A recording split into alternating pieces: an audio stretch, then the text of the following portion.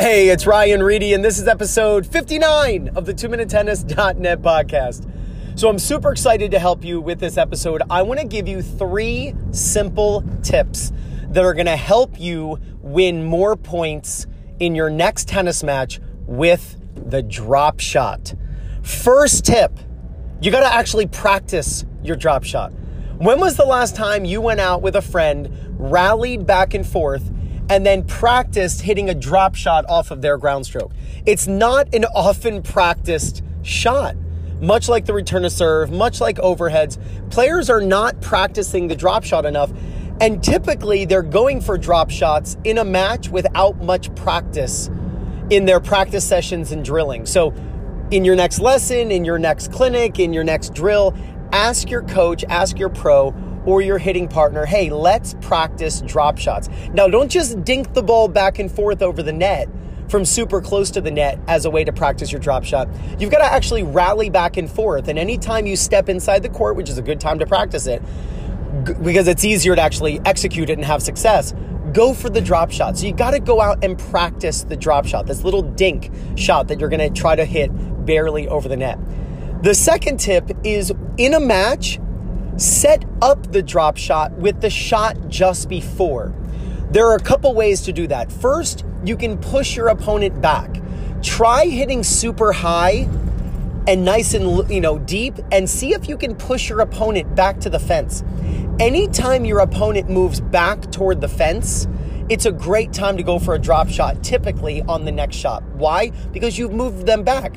Just like when you hit the ball out wide on a serve, it's a great idea to hit into the open court, the whole idea of serve plus one. Well, if hitting way to the left sets up hitting to the right, well, then pushing your opponent back then sets up hitting it short. So don't just go for the drop shot out of the blue if you're not that great at it. Give yourself some help. Go for a drop shot once you push your opponent back. When you push your opponent back, that's when it's easier to go for the drop shot. And now your opponent's going to have a farther distance to run to get their racket on the drop shot. Even if you don't hit a winner, at least they're going to struggle getting to that ball. And last, I've noticed that amateur players and the recreational players I coach who put a moderate amount of backspin actually have the most success. See, I think in most cases, most recreational players think that the more backspin you put on the drop shot, the better the drop shot is. Well, spin craves racket speed. And so when you're putting a lot of backspin on that drop shot, it's actually encouraging you to swing faster. And swinging fast and hitting the ball softly and short can actually be a very tough recipe to manage. So go for a moderate or a medium or even a low amount of backspin. I'd rather you hit on a scale of 1 to 10 of the amount of backspin you can put on a ball.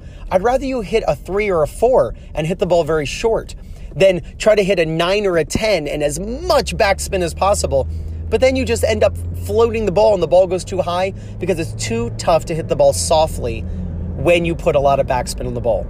So to reiterate, to win more points when you're playing a match with the drop shot, go out and practice it more often, set it up with the shot just before, and don't feel like you got to put a lot of backspin on the ball, just a little bit of backspin, a little short movement like a volley swing, and I'm telling you, you are going to win more points, which are going to help you win more matches.